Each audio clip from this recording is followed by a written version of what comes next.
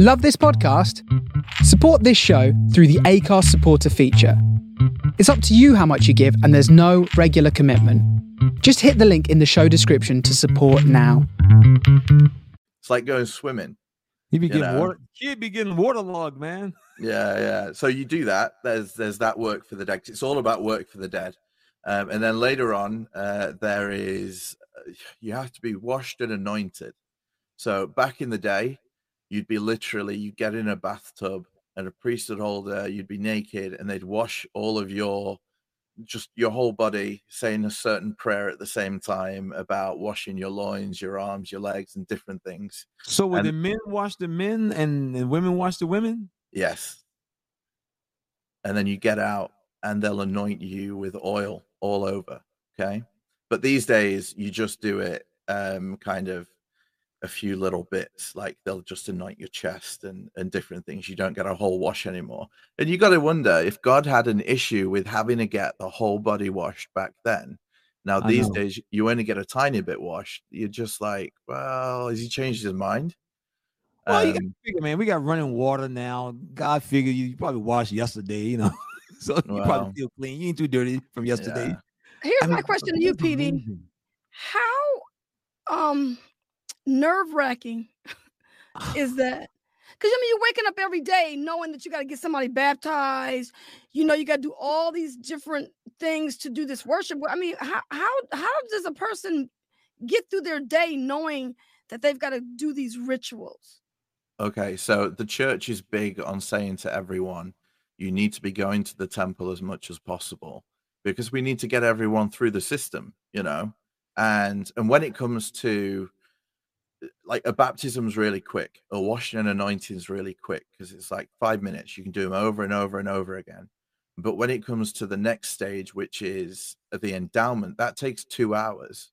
That's like you go in and there's a 45-minute video presentation about the creation of the earth, and you do all the signs and tokens, and you pass through the veil and give all the signs and tokens. That takes a long time. So they want people to be going all the time because once you've gone and done it for yourself, you have to go back and do it for all the dead people. Okay. And you pretend to be that person for the 2 hours. What? Yeah. And do it vicariously. Okay. So you do that. A lot of repetition. Yeah. It's just the same thing over and over. Like the amount of times you fall asleep during the video presentation, because you sit in what's like a little cinema. Okay. And the lights go down and you, for maybe the first 20 minutes, half an hour, it's just movie. Nothing happens. There's no need to get up and sit down and change your clothes. So it's pretty boring. And it's the same thing over and over and over for 2 hours. So yeah, you go and do it, but you're doing it for that person. But I think the church, they've got that, but they use it as a leash for people, because to get into the temple you have to have a temple recommend, and a temple recommend, to get one, it lasts for 2 years. It's a little card and it's signed by your bishop, so like your local elder and your stake president. They look after like a group of wards, like a little region. Okay, so you have to go and have an interview, 2 interviews, and it's the same questions in both interviews, 15 questions. And they're all yes or no answers. Do you believe that Joseph Smith was a prophet of God? Ooh. Do you believe that the current president of the church and 12 apostles are prophets, seers, and revelators? Do you pay your tithing? Do you keep the word of wisdom? Do you pay observe the law of chastity? So there's all these questions about living the life. And if you don't say yes and no in the right places, so there's ones about associating with people who are against the church. Do you associate with people who live otherwise in accordance with the gospel? You know, so if you're part of a group, so people who come on here would have to say, yes, I do. And then they wouldn't get a temple recommend. And then you have to go and sort that out in your life and then go get your temple recommend back, because only temple recommend holding adults are on what they call the covenant path. And the covenant path leads back to Heavenly Father. So to be on the covenant path, you have to have your recommend. Even if you can't get to the temple, you have to have your recommend and be living your life as though you were attending every day. And then, you can go to the temple. And I don't think we're not as bothered about going to the temple, I don't think, as you guys were about missionary work.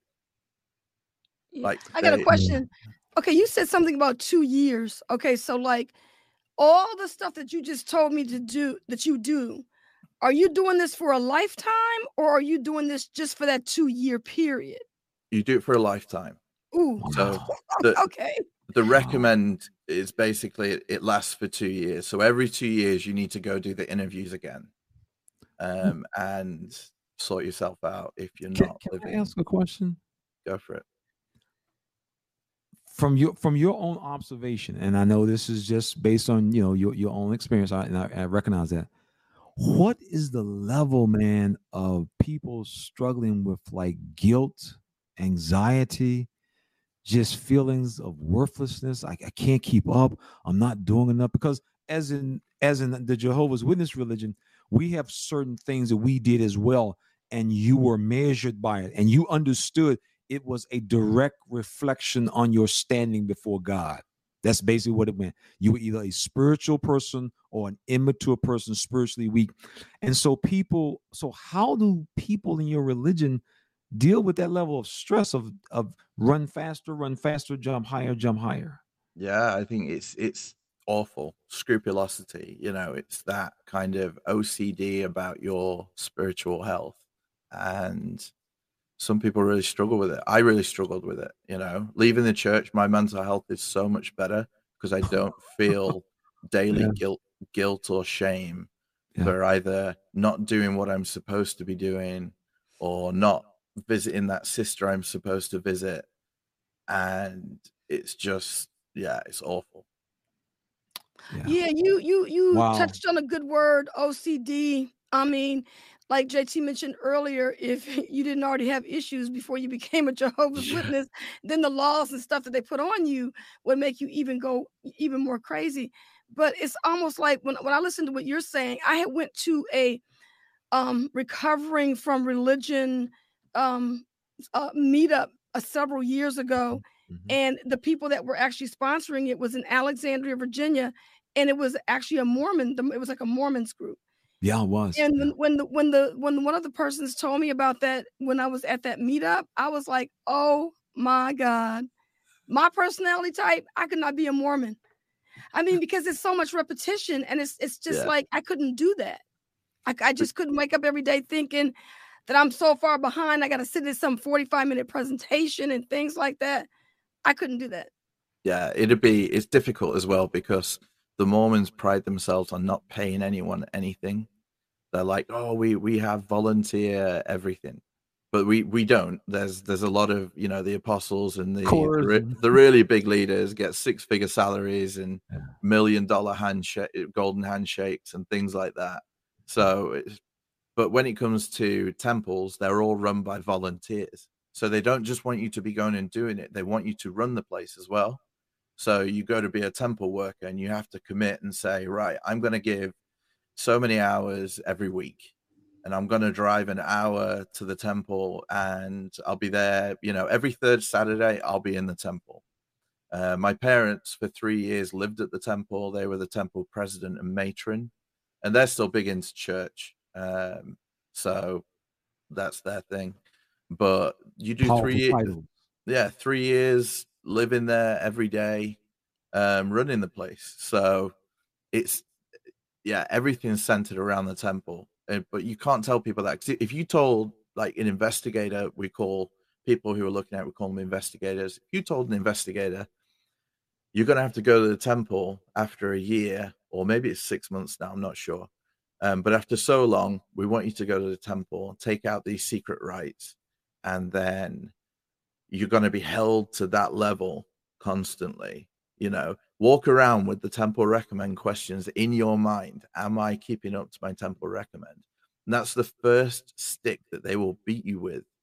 So when I know another YouTuber and she's still at church, and they're like, are you living in accordance with your temple recommend? Does your YouTube channel qualify you for a temple recommend. Oh my goodness. And but that's what they do. It's the first thing they'll beat you with. So it's amazing. We're talking about the physical beating? No, spiritual beating. Okay, good. Well, I mean, I don't know, because probably feel like they finish with you. Well, yeah, but he said there's a stick, so I'm thinking, hey, look, somebody getting the beating over here. No, it's the rod that they beat you with. Yeah, the spiritual rod. But you'll like All this right. before we move on. Okay, Go ahead. The pinnacle in the temple is to have your second endowment or your call in an election made sure, and that is for couples who have done everything they need to do in this life to achieve godhood. Okay. And they bring them in, and an apostle will come and wash their feet and declare them saved, and that they are exalted, and that they've done enough, and that the only thing that they can now do in this life to ruin it for themselves is to deny the Holy Ghost. But everything else is okay now because they've done enough. Wow. And you're like, and that's super secret now. It used to not be secret. But then I think it got to a point where everyone wanted it. So now it's just the super secret, even from like endowed Mormons who've been to the temple and done everything. When they hear about it, they're just like, no, you can't be made a god in this life. No, you can. You go and have your second anointing, and you are a god incumbent. So being made a god means they don't have to do all the rituals anymore? No, they do. They keep going because they've got to that level in the church where all they do is church work. Okay. So I'm trying to find a place where somebody can finally sit down. No, not in this life. No sitting down. No sitting down. Okay, so I'm gonna give the Mormons that one. I think y'all got that one. Y'all got that. Y'all definitely got that one, boy. Here we go. Exactly. Save that one. So we're on 1-1 right now. We're drawing. Wow. See what's next. I love this. We're gonna do this more. This is amazing. I didn't realize that you guys were. I mean, I'm learning a little bit more about your religion now through this. Number two is us versus them persecution complex. I'll let you guys go first. Oh boy. Oh goodness. That's everything. Yes, pretty much everything, man. Anyone who speaks negatively against God's people, that's persecution. And the persecution complex, in fact, if you read some of the older publications, the president of the Watchtower Society, they would actually write articles knowing that it would elicit a blowback from perhaps people who were like very strong political believers in their country. They knew what it would do. But of course, it made the witnesses stronger, quote unquote, because they told them people are going to hate you. It's the same thing with David Davidian. He told his people the government was out to get us. The government's out to get us. The guy in Waco, Texas. And you can only imagine you're 4 years old, 7 years old, 9 years old. You look out the window and what do you see? You see the entire surrounding of your complex with military equipment. That's exactly what David said. David said they will come to get us. And so the same with the Jehovah's Witnesses. One of the things that witnesses will do is they'll make it seem like they're the only ones who's persecuted, like in Russia. Right now, if you talk to any Jehovah's Witness, you would think that only the Jehovah's Witness denomination is having problems. Just us. And the reason why, because we God's people. The fact of the matter is Russia don't really care much for American religions because they think, the communists believe every religion from America is part of the CIA anyway, so they don't even care. But the witnesses believe that their persecution is a result of, like most, we're God's people. And when other people are suffering, right, it don't count. It don't count. So, and the way that works, and then just to further expand on what JT was saying, the way that works is whatever we believe in that other people don't believe in, that we now get knocked up, like where people start coming and going against us. So like we're talking about the flag salute. We're talking about going to war, working for military installations. We're talking about no holidays, no birthdays, just anything that goes against the grain of what, like no blood transfusions. Yeah. It used to be no organ transplants. It used to be no skin grafting if you were in a fire. So if anybody went against anything that you did and started, attacking you and saying, I can't understand why you can't do this, it's against them kind of thing. Yeah. You know? Yeah, the us versus them. That's a very strong tool in high control groups. Mm-hmm. Yeah, we have a similar thing. The church in its infancy with Joseph Smith, the saints went through like loads of physical kind of attacks from the local militias and the locals. And it was always put up as, these militias are controlled by Satan and they're attacking the saints, they're persecuting the saints. And the members, the early Mormons, were driven further and further west by this until they got to Utah, which was obviously, virgin ground for the Mormons, but there were loads of Native Americans that lived there and they got rid of all them. But yeah, this whole, there's something called Horns Mill, and it was a time where the militia came, and there was lots of issues because the Mormons were moving to a town and they'd be like taking over. They show up like 500 strong to a town that's only 100 people, and they'd be like, right, we're taking your town, and everyone gets angry about that. And then when they start taking their daughters as polygamous wives, they get really angry about that. I guess they did. Okay, so they're like, no, you're not taking my daughter. So everyone was really angry whenever they came, because they came in such strong numbers and had such weird ideas and expected the world to just kind of bow down to Joseph Smith. That guy, he made himself, they started a town called Nauvoo, okay? And they got a town charter from the government to start this town, and he made himself colonel of the Nauvoo militia, and he'd walk around in a colonel's outfit. Okay, oh my goodness! Like the full deal, and yeah, so he crowned himself king of the world. Okay, that's how like crazy this guy was. But Horns Mill was a time where a local militia came, and a bunch of guys and young boys who were working the fields who couldn't get away, they gathered in this mill for protection, and basically the militia came and wiped everyone out. But it's seen as like a thing, like how it's held up. Oh, we were persecuted like this, to the point that they took their lives. And it's the same thing, I think. They're like, whenever persecution comes, it's just like the early saints and Satan trying to pull us down. And yeah, they don't like it. And there was something they always say, the prophets would say, you need to live in the world, but not of the world. Oh yeah. Okay, you can love the sinner, but hate the sin. Yeah. Okay, and because everyone's going to be a Mormon one day anyway, because we're going to baptize you all in the temple when you're dead. Yeah, man, that's amazing. So it's okay. But I think from what I've heard from your side, everyone who's not a Jehovah's Witness is like damned to destruction anyway. Oh yeah, absolutely. The Jehovah's Witnesses teach a very simple teaching. You're either on God's side or you're on Satan's side. And since we on God's side, the rest of y'all, we know where y'all at. And so it's a very simple black and white. It's easy. It doesn't require you having to deal with an individual personality, their own likes, and you just can whenever you can broad brush entire groups. This is just the history of broad brushing in general. Whenever you can broad brush an entire group of people, it's easy. That's what Hitler did. Hitler understood, if I can just broad brush an entire group, then you won't have any feeling for them. And so that is a very effective tool. And that's what the way is with witnesses. Witnesses understand, if I come to your door, I mean, there's so many ways. When a witness comes to your door, knocks on it, and they walk away, they will say, God will sort them out. And they're not talking about you on their side. That's not what they're talking about. Right.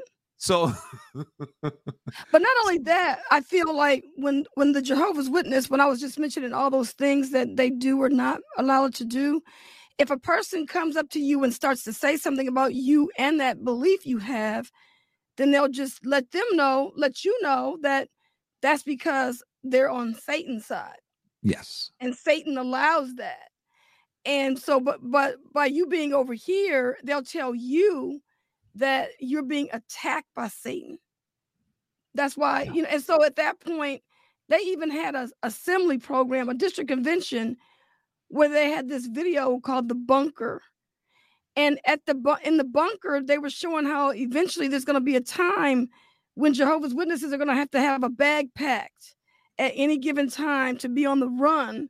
And they were going to have to run to some bunker because Satan and all of his minions were going to be after them because they were the only people with true worship, and they're going to come after us. And so they had all these little kids that were scared and thinking, like this one man sent an email saying that his granddaughter doesn't want to go anywhere without her mother or anybody. Now she's like 10 years old because she's afraid that she could be out into the world somewhere and all of a sudden they got to get to a bunker and she won't be able to get there with her mom. So she doesn't want to go anywhere now. Oh, and I got the email about a month ago. Okay, you guys win that one. I'm going to give it to you because okay, so Mormons were always told you got to have a year's supply of food in the house. So I always grew up, there was always like a pantry or a closet or a cupboard. Full of canned and dried food, because everyone was told for decades and decades you had to have a year's worth of food supply for the end, basically. And now they've gone to 72-hour packs. So everyone should have, for every person there should be a backpack. Okay. And with the whole Ukraine-Russia thing, it's kind of poked its head out again. That everyone has a backpack with 72 hours worth of supplies. They even gave out like a list of supplies that you should have in the 72-hour pack. So, but I think because you guys see did see sinners as like just the devil's, he can have you and you're screwed. Whereas Mormons are like, no, don't worry about it, man. We'll sort you out when you're dead. So, but I think you get that one. That's a crying shame. Okay, let's see what the brethren have got for us now. Good. Oh boy, these religions, man, they be messing with people. Number 9. Religions be messing with people, man. Yeah. Oh no, that's the bite model. Right. Number 9. Missionary work. Woo! That's a good one for both of us. I'll let you guys go first. I can already tell you guys are probably gonna win us on that one. Yeah, on that one. I don't know, Jehovah's Witness. Everybody that's one of Jehovah's Witnesses has not been a missionary. There's not that many missionaries in the Jehovah's Witnesses because we have something called regular pioneers, but a regular pioneer is not really considered a missionary because all they got to do is just get. It used when we were in way back in the day, it used to be 100 hours a month to be a regular pioneer. Then during our time, it was like 90 hours a month. Now it's like 70 to 90. So that regular pioneer would devote 90 hours a month to knocking on doors. But the only difference that would be from your group in missionary work is this person is committed to do this for the rest of their life or for the rest of how long they can do it. There's no real end date. You see, this is why I think it's a close run thing, because we do 2 years of intense missionary work, and then you come home from your mission and you're all G'd up about missionary work and sharing the gospel, but that wears off after a few weeks.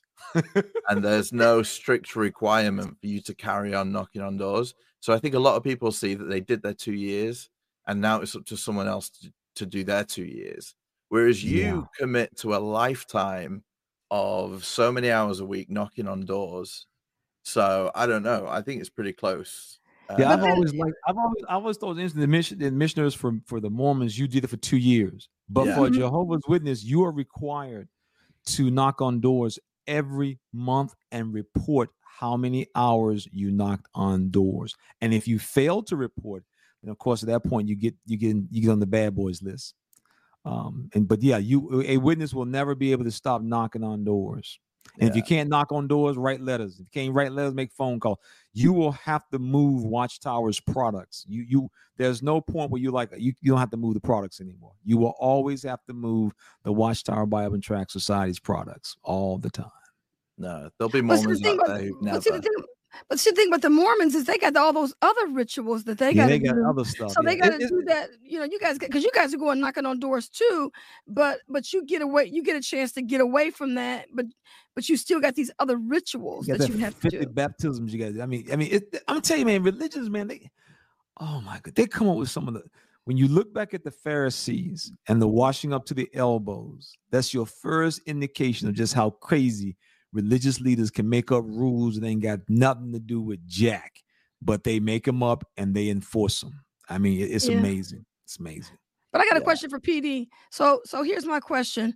What do you think is worse? The 2 years of the missionary that you got to do, or all of these other rituals? What's worse? The 2 years. Really? Because with the other thing, once you've done your own, you can go back once a month, maybe. Some people won't go back for weeks. They don't keep a record. Well, they probably do keep a record, but they won't say you've not been this month. They will just continually encourage people to be going as often as you possibly can. And if they need workers, they'll be saying, we need workers, please. And if it gets really bad, your bishop will pull you into the office and say, can you commit to do this? But it isn't like set constantly. But as a missionary for 2 years, as a missionary for 2 years, everything about what you do for those 2 years is set down in a routine that the church has decided. 6:30, you wake up. If you don't wake up at 6:30, then you're in trouble, you know, and your companion's always there. So the only time you're not with your companion is like the Handmaid's Tale. The only time you're not with them is when you're in the shower or using the bathroom. You sleep in the same room, but not the same bed. You're not allowed out of the sight of one another. And it got to the point where if I lost sight of my companion, I started to panic because you're with that person constantly. And the companion is always changing. Sometimes you get someone you just can't get along with, but you have to get along because there's no way to change it. If you call the mission president and say, I just can't get along with this guy, you're seen as like a trouble causer, and you won't get up the levels and be the leader that you're supposed to be. So you just have to kind of learn to live with people. So that's a life skill, I guess. But 6:30 you wake up, 7 o'clock study till 9, and then you work from 9 till 9, and then 10:30 lights out every day. The lights are on after 10:30, you're in trouble. Okay, so my next question would be for you then. I thought that 2 years was supposed to be actually going out knocking on doors. So, you know, at what point is the person doing this door-to-door work that's on this 2-year mission? Yeah, so on the 2-year mission, between 9 a.m. and 9 p.m. every day apart from one day. So you get one day called P-Day, which is your preparation day to be able to go out and like do your laundry, send emails, write letters home. But from 9 a.m. till 9 p.m., that's your working hours, a 12-hour day every day. So you work knocking on doors, standing in the city center, stopping people, asking questions. And then you'll make appointments to go see people who were like, yeah, you can come and see me and teach a lesson, go do like a Bible study. So you're always, and it's not just, if you've got appointments, you're supposed to be finding in between appointments. So something I hated was called bus contacting, but I had some companions who really loved it because you've got a captive audience. You're on a bus and you're moving at 30 miles an hour. They can't get off. Okay. So what they do is you sit down, and I used to cringe. I was no good at it, but they'd go to the front of the bus. Okay. And they have the Book of Mormon out and some pass along cards, and they just start at the front of the bus and stop at every person and try and teach them. Okay. Until they got off. And then you get off and go to your next appointment. Or if you're walking in between appointments, you're supposed to stop everyone along the way because you don't know when the Lord will provide the meeting for you to meet that person. So yeah, all the time, 9 till 9, you've got to be finding people and teaching people. Preaching at all times. Was it always a foreign country that you had to go to? Or because like we see people in our neighborhoods, so could they have been from France coming over here? I mean, I'm just saying, you know. Yeah, no. It's these days they send people to more exotic places from where they live. I think because they want to try and get them to go more. Because, you know, if you're there are a lot more liberal Mormons now, and I think the culture's really softened down a little bit towards these young men who maybe want to go to university or want to, you know, just don't want to go on a mission, that they're not such social outcasts anymore. So the number of missionaries has dropped. So I think, really? you know, if you're more likely to get called from the UK to like Australia or somewhere, my nephew went to Australia. I went like half an hour up the road for 2 years. And the stupid thing is, at the time that I did it, in order to be fully focused on the work, the only contact you can have with home were letters or emails. And you got to call home on the telephone twice a year. You got to What? you got 2 calls a year. Once on Mother's Day to wish your mother a happy Mother's Day, and once on Christmas Day to talk to your family. Oh, wow. I So don't know about that one because at least a pioneer in our group only has to put in 3 hours a day yeah, no, that's amazing. he, to Y'all get got that. that one. Y'all got that one, But man. but it's a lifetime appointment. yeah, that's the I mean, thing. it's not really a lifetime appointment. It's just if you become a pioneer, the role of pioneer, you never graduate out of that. No. And Yeah, we The know whole people that's been concept is that once pioneering you for like start, you 30 will not years. stop. Yeah, once you start, you will not stop. People do not start pioneering for the purpose of stopping. I'm going to do this until the end comes, is what they'll tell you. Till Jehovah's day arrive. You know, so Or that's until kind they of what. can't do it anymore physically. Yeah, Or we their are. personal Yeah, you circumstances can't do it. change. Yeah. yeah. Well, did you ever bump into any Mormon missionaries when you were out pioneering? What Yeah, happened? people get mad. You had like the Mormons came by this morning, and then y'all here, and the 70th Adventists gonna be here this afternoon. So you know, so people. But I mean, Oh man, you're giving me an education because I mean, I always remember seeing them on the bicycles. Did Yeah. you ride a Yeah, bicycle? yeah, Okay. yep, yeah. Right. You'd have different areas. So some areas Mhm. they'd have said you need a car in that area because it's Yeah. so big. Right. It's so spread out. So you need a car to go through all the little towns or whatever it is that you're Yep. covering. But other areas they might be like, right, you can just walk. Like you don't get a car, you don't get a bike, you can get a bus. And then other areas are bike areas where you'd go and Mhm. you'd ride the bike. That was Yeah. probably the most fun time because in between appointments you didn't have to stop for anything. You could just ride the bike and you didn't have to touch your companion because you were riding a bike, and you just, you know, head down, some time to yourself for 20 minutes before you sit down and preach again. So it's hardcore for 2 years, but let me ask you this question, because see, with Jehovah's Witnesses, the goal of knocking on doors is to get converts. yeah. So how were y'all being evaluated? I mean, what was the return on investment for you guys? You sent 2 young guys out into a little town. How many people at the end of the year or whatever would actually end up becoming involved in the Mormon faith? Or did y'all just view it as we just gave a witness about Christ to this little town, and hopefully it touches their heart later on? No, something we call numbers. So you talk about the business. A mission is so in the States, in Utah, multi-level marketing schemes are like the number one business because a mission is just a multi-level marketing scheme. Okay. Yeah. You got the leaders at the top and the praise that flows up and down this triangle.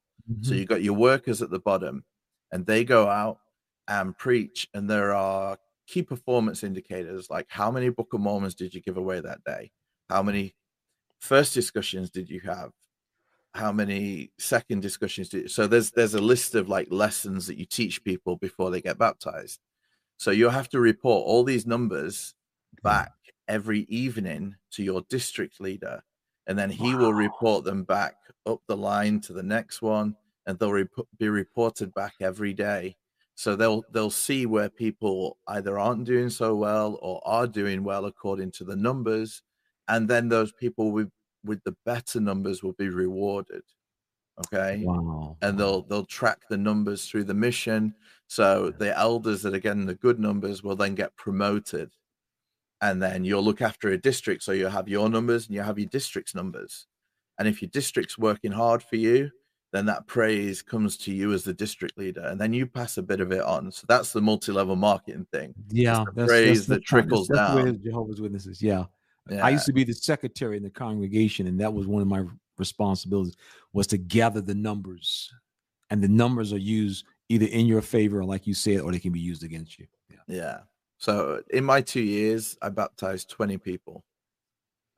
That's good, because the average Jehovah's Witness doesn't do that at all. If a Jehovah's Witness can baptize one person in their entire life, they've done a good job, because most of them don't. Most people become Jehovah's Witnesses either through personal contacts, family, friends, or they're what we call born in. They just grew up and then they got baptized. Yeah. Well, Lady C, you're on mute. Let me take you off. Or someone, I'm sorry, or somebody was married to Jehovah's Witness and they converted. Yeah. Mm-hmm. Let me ask you this, though. What is the process from someone knocking on the door? What's like the timeline from knocking on the door to being baptized? Years ago, the goal was to meet a person in the ministry. And the way it worked was when people really didn't know Jehovah's Witnesses back in the day, and they did not have access to the internet to know that this was a cult, it would be 6 months. So you could actually meet someone at the door. They would be interested. They would study. Back in the day, it was a book called The Truth Book. It was called The Truth That Leads to Eternal Life. Then it became a book called Paradise Regained. I think it was that Paradise book. And then You Can Live Forever in Paradise. Okay. So from the time that you actually meet one of Jehovah's Witnesses at your door, you could be fully indoctrinated within 6 months. Okay. So, and I think this is where Mormonism has a problem. 3 weeks. Okay. Good gracious. 3 weeks. You would never become a Jehovah's in 3 weeks. 3 weeks from dawn to baptism. Yeah. So it's because I think the rules were they need to come to church 3 weeks in a row, and they need to have had the 6 lessons that are set out. Funnily enough, the 5th one, which is tithing, so which is all about the money, the local bishop has to come along to that lesson so that he knows they definitely got the message that they have to pay. Oh my God. Yeah. They can't be baptized if they've not had the lesson on Monday. There's gonna be some money involved. Well, see, with the Jehovah's Witnesses, you have 2 books that you got to study. So the first book, you got to go through that book, and then you have to do a second book. You have to then be attending meetings at the Kingdom Hall, and definitely before you get baptized as a Jehovah's Witness, you have to be proselytizing yourself, knocking on doors. Then before you get baptized, I know when I got baptized, I think there was 120 questions I had to go through with one of the elders. So they would sit down and go through 100. I went through 120 questions. And I remember when I was going through my questions, my first 20 or 30, I memorized them. And I was like, oh my God, I'm not gonna be able to memorize all these questions. And so finally my conductor, because it was he was a special pioneer in my congregation. And he was one of the brothers that did my questions. And he goes, oh, you don't have to memorize the questions. You just have to make sure that you agree with these questions. So when we go through the questions with you, if there's something that you don't understand while we're doing the questions, here's your chance to ask us questions to understand what you're agreeing to, right? Okay. So at that point, after I got through my ones that I memorized, then we got to the point where we were having a discussion about that question. Do you understand this question? Do you agree with this question? Now we can move on to the next question. That's how it was done, at least from my personal experience. Yeah. You know? No, Mormons, they'll get them on the records like before they even know what being a Mormon is. And I think that's why they say there's 17 million like Mormons worldwide, but there's only about 3 or 4 million that actually go to church. Because they get people baptized so fast that they leave just as fast as they came. Yeah. So that was why the Watchtower got rid of the 6-month program. They used to have a 6-month program. You would only study with someone for 6 months, and they found out that these people didn't have any depth. in the organization. And so they would leave, like you mentioned. Today, they want you to be fully indoctrinated. And that is what they do today. They make sure you fully indoctrinated so that you literally are afraid to leave. And that's But the thing about the 6 months, but the thing about the 6 month thing is, if the person takes the study the way they're supposed to with the conductor, they could literally be fully indoctrinated within that 6 month period. Wow. Because it doesn't take long to learn the lingo. Yeah, if someone really wants to. Yeah. Right. Yeah. But they got to be doing it every week. They can't be hitting and missing. If they were doing it according to the way they were prescribed, then they literally could do that. Yeah. No willy-nilly. They don't want to. Basically, the watchtower position is along with the numbers. They want people who are going to be loyal. Yeah. And that takes time to take a person literally off the street and make them trust some guys out of New York with their very lives. You can't do that in 3 weeks. No. I don't know those dudes in New York. I ain't doing what they say. But after a period of time, once you get the confidence and they build it into you, then they can tell you, don't take this blood fraction this week, and they can change it to another blood fraction the next week. And a typical Jehovah's Witness won't miss a beat. Will not miss a beat. Yeah. Well, it will never happen that way now because the internet is so prevalent and people are just not gonna. They're not gonna be there, So the typical person that becomes a witness today is generally a person that was born and raised in it, decided they didn't want it, went out into the world, got into a life of debauchery, ran into a snag, almost got killed, or almost whatever you want to call how bad their life could have been. And they come back and say, I'm back. They went into the Jehovah, world. If I would have stayed with you, I would have never had these bad experiences. And then it's like they don't realize that they could have just left the religion and they didn't have to live a life of debauchery. Yeah. And they would have been fine. It's like the Amish. The Amish will tell their kids that you can go be in the world. And so you take a kid who's dressed like he looked like he grew up in 1864, send him to New York City with a little bag, and he get robbed and get back on the bus and go back home. I'm back. That world is bad out there. Well, what did you expect? This guy he looked like Little House on the Prairie or something, Prodigal son. So they set you, and that's what happened with the witnesses. The witnesses don't train their children how to survive in the real world. Yeah. And so when they decide to leave the organization, you don't know how to choose friends. You only chose your friends on how many hours they put in field service. A good Jehovah's Witness knows if this young man right here is 13 years old and he's putting 25 hours a month, 15 magazines, that's a good young man. Well, not necessarily, but that's the criteria they would use. Mm-hmm. So that's how you would judge your friends. You pick your wife. How many hours does my wife do a month? How many magazines, how many Bibles, how many meetings does she attend? Those are the criteria you use to get your mate. Well, when you leave the religion, these folks ain't going to the Kingdom Hall. They ain't hawking no Watchtower Bibles and Tract Society books on the weekend. So what criteria do you use to judge them as a potential mate? You don't know. And so you just grab in, and we've seen, especially with our females, they'll leave and they'll grab the first man that come by and say, girl, you looking good, girl. And so because in the organization, there are very few males. There are very few males who are eligible as husbands. So you have a lot of single women who they would like to get married. They can't find no brother in the hall, man, their job, man in the neighborhood. He sound nice. He look nice. And they end up getting involved sometimes with absolute fools. And at that point, they realize, oh, I left God. And so then they come running back to the Kingdom Hall. It's messed up.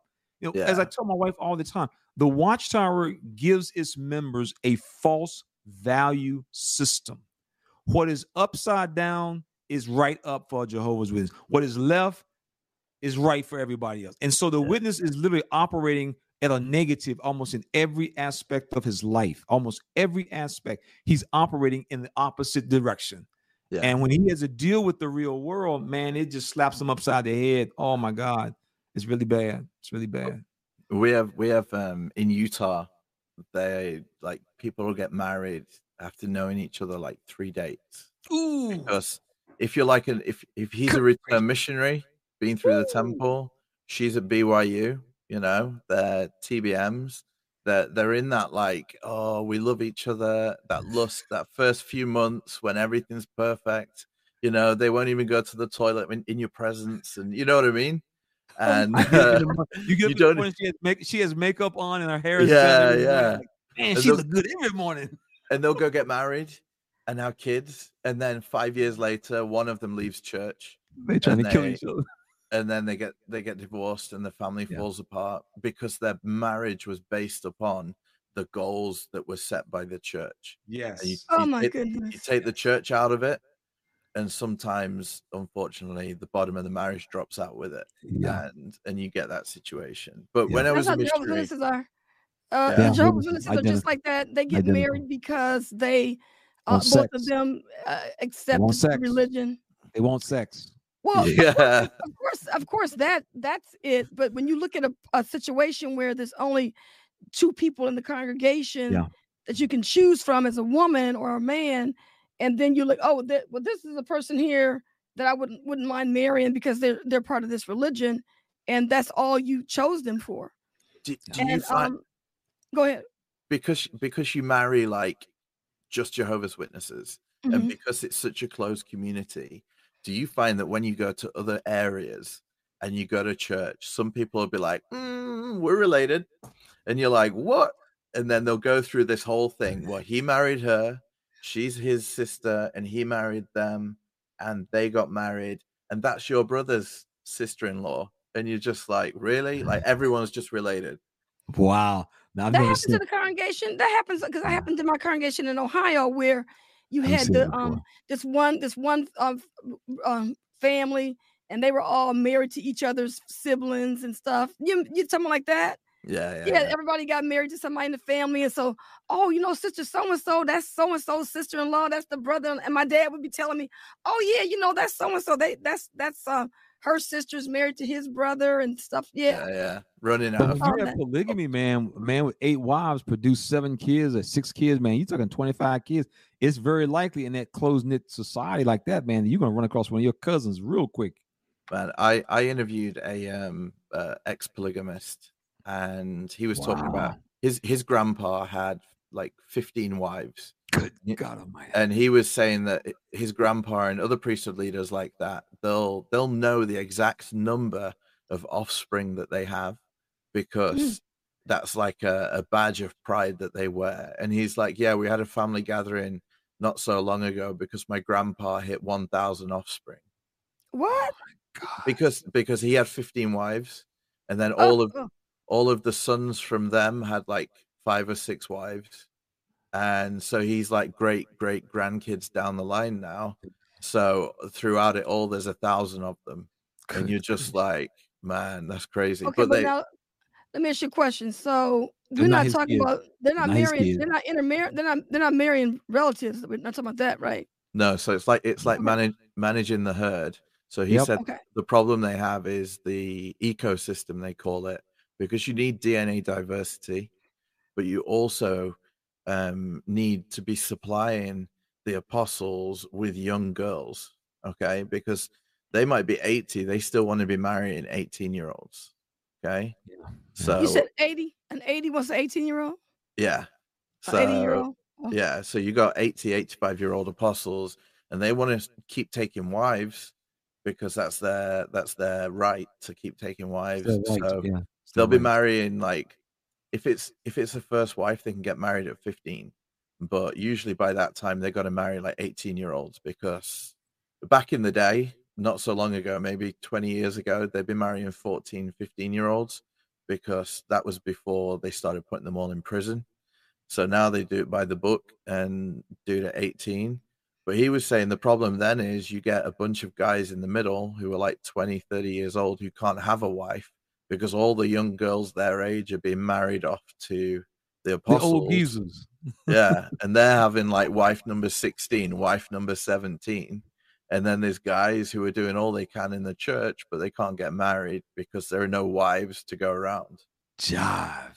Exactly. I've heard that before. Man. That's messed up, man. That's messed up. Oh my God. That's like the Amish. Isn't it the same thing with the Amish? They do the same thing. Oh my God. So man, you're 26, 27 years old and nice looking sister, 23, 24, and she got married 80-year-old dude. I said to him, like, what do you do when, like, if you got a crush on someone?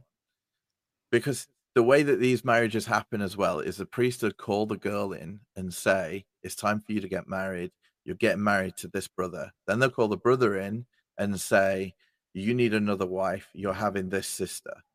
And then they send him away. And sometimes they get married that night because that's the responsibility. And this is the responsibility of the brother to have like 50 kids. And then they use them kids as child labor to go work construction. And that pays for all the houses, and the church owns all the houses because then the money goes back to the church in tithing. The church. And the church serious? The church will have their own banking system. So it's a proper bank that they've set up, but it has all the money stays in their bank. And if say like a wife wanted to go get money out of the bank to run away, she can't do it without her husband coming with her to get the money. Or what do they want the money for? So your money is tied up, and they'll make checks out in your name and different things to the church. There's a lot of money issues that go on because, I mean, what does everyone want in this life? It's the power. It's the power of sex, the power of money, and the power to just kind of screw everyone else around you. You know what I mean? Let me ask you this, PD. So you're talking about the church. Are we talking about the whole church, like where the headquarters is? Are we talking about each individual church is run where they take certain monies from the people that belong to that congregation? Okay, so when I say the church, I mean the whole church. Okay. But that's Mormonism that I was a part of doesn't do that. You're talking about the sects that have broken away and still practice polygamy. And live in their own towns and compounds, have their own police forces. And it's a bit like the whole David Koresh thing. That still goes on today in Utah and Idaho and Montana, places like that. So there's still... I didn't realize there were that many splinter groups from the Mormons. There's over 500. Ooh. Yeah. So, yeah, it's crazy. But the missionary work that we were on, this is something I wanted to bring up with you. Something I'd like to try and do is I figured if I could get people who were already religious to come and be a Mormon, I'm already halfway there with teaching them about God and the Bible and stuff. Oh, yeah, that's true. So I would take, every Sunday, we'd go to our church in the morning, and then in the afternoon, we'd go to another church, another denomination. Because you need to know what the enemy's planning. You know, you got to be able to say, well, we're better than you, and everyone come in and learn with us. So we'd go to, like Pentecostal churches. We'd go to the Methodists. The Seventh-day Adventists loved us. We'd actually go around with a local pastor to all of his congregations on a Sunday afternoon because he liked us to preach to the congregations. But we went to the Jehovah's Witnesses one time. So dressed in our suits with our tags on, our name badges on. It was like a Wednesday night or something. And we went, and oh my gosh. like I thought, I went to a Methodist church and they asked me to leave as soon as I walked in. Really? We sat down, the pastor or whoever it was, minister came over and he said, look, guys, we know what you're here for. Just save us all some time and just leave. We went to the Jehovah's Witnesses and it was like being choked with honey. Everyone was so nice, but I felt like everyone had got a 6-shooter in their pocket ready to shoot me. Okay. Like the brothers came over straight away and they were like, oh, welcome, welcome. It's amazing that you're here. Come on in, come on in, come and sit over here with this family who were obviously the most Jehovah's Witness people that were there. Come and sit with them. And it was almost like sit with a regular pioneer couple. Yeah. They were like, go and sit down and sit with them. And they talked to us all throughout, telling us what was happening and everything. But not one chance did we have of talking just to anyone. It was like, let's line them up. You can talk to as many people as you want to, but we're going to choose the people that you speak to. Yeah. Wow. Yeah. And we didn't go back, but they got the chance to count time on you during the meeting. Yeah. They were counting time on you, man. Yeah, they wrote that down. I spent 13 minutes talking to this guy. That's the best. Yeah, they count time, man. Yeah, when Jehovah's Witnesses are out, man, they on the clock. That's why people tell him, don't let no witness in your house. He's on the clock, man. He at work. He's at work. Right. Talk you to death. Talk you to death, man. The one thing you guys have got though that is amazing is the Book of Reasoning. Yes, because we don't have that. Okay, so the reasoning book. You talking about brown book? The book called The Reasoning from the Scriptures? Yes. Conversation stoppers. Yeah. So you say A, I say B. Yeah, it's like a script. It's like what to do when a Mormon answers the door, what to say. I got a copy of that as a Mormon missionary, and I loved it. Yeah, it was amazing. Or like, because it's got, so for anyone who doesn't know, and I'm sure you guys can explain it better than me, but it's a book that you carry around, and it's got the answer to everything. Anything anyone could say, it has got the Watchtower's approved answer right there. And you can just pull it out and be like, read the script. You're a Mormon? Okay, let me tell you what they told me to say. We don't have that. We're just riffing. We're just you're like Buddhist, you're Muslim. We got you covered. We got you covered. Yeah. Exactly. No, that was awesome. That's amazing. I forgot all about that book. Yep, we sure do. Yeah. I think we still have our copy, don't we? Yeah, we do. No, it's a good one. But when it comes to the score, what do we reckon? I don't know. I think it's just that equally as equally crazy, man. Crazy. Did So you give us our point? Did we get our point on that one? Did you give us a point? I'm going to give us a point each. Yeah, I think so. I agree. I think we're equally as committed. All right. Let's. Oh, that is so crazy. That is so crazy. Let's see. The brethren have had a special meeting, and they want to figure out. Oh, what number did we just do? We don't want the same number.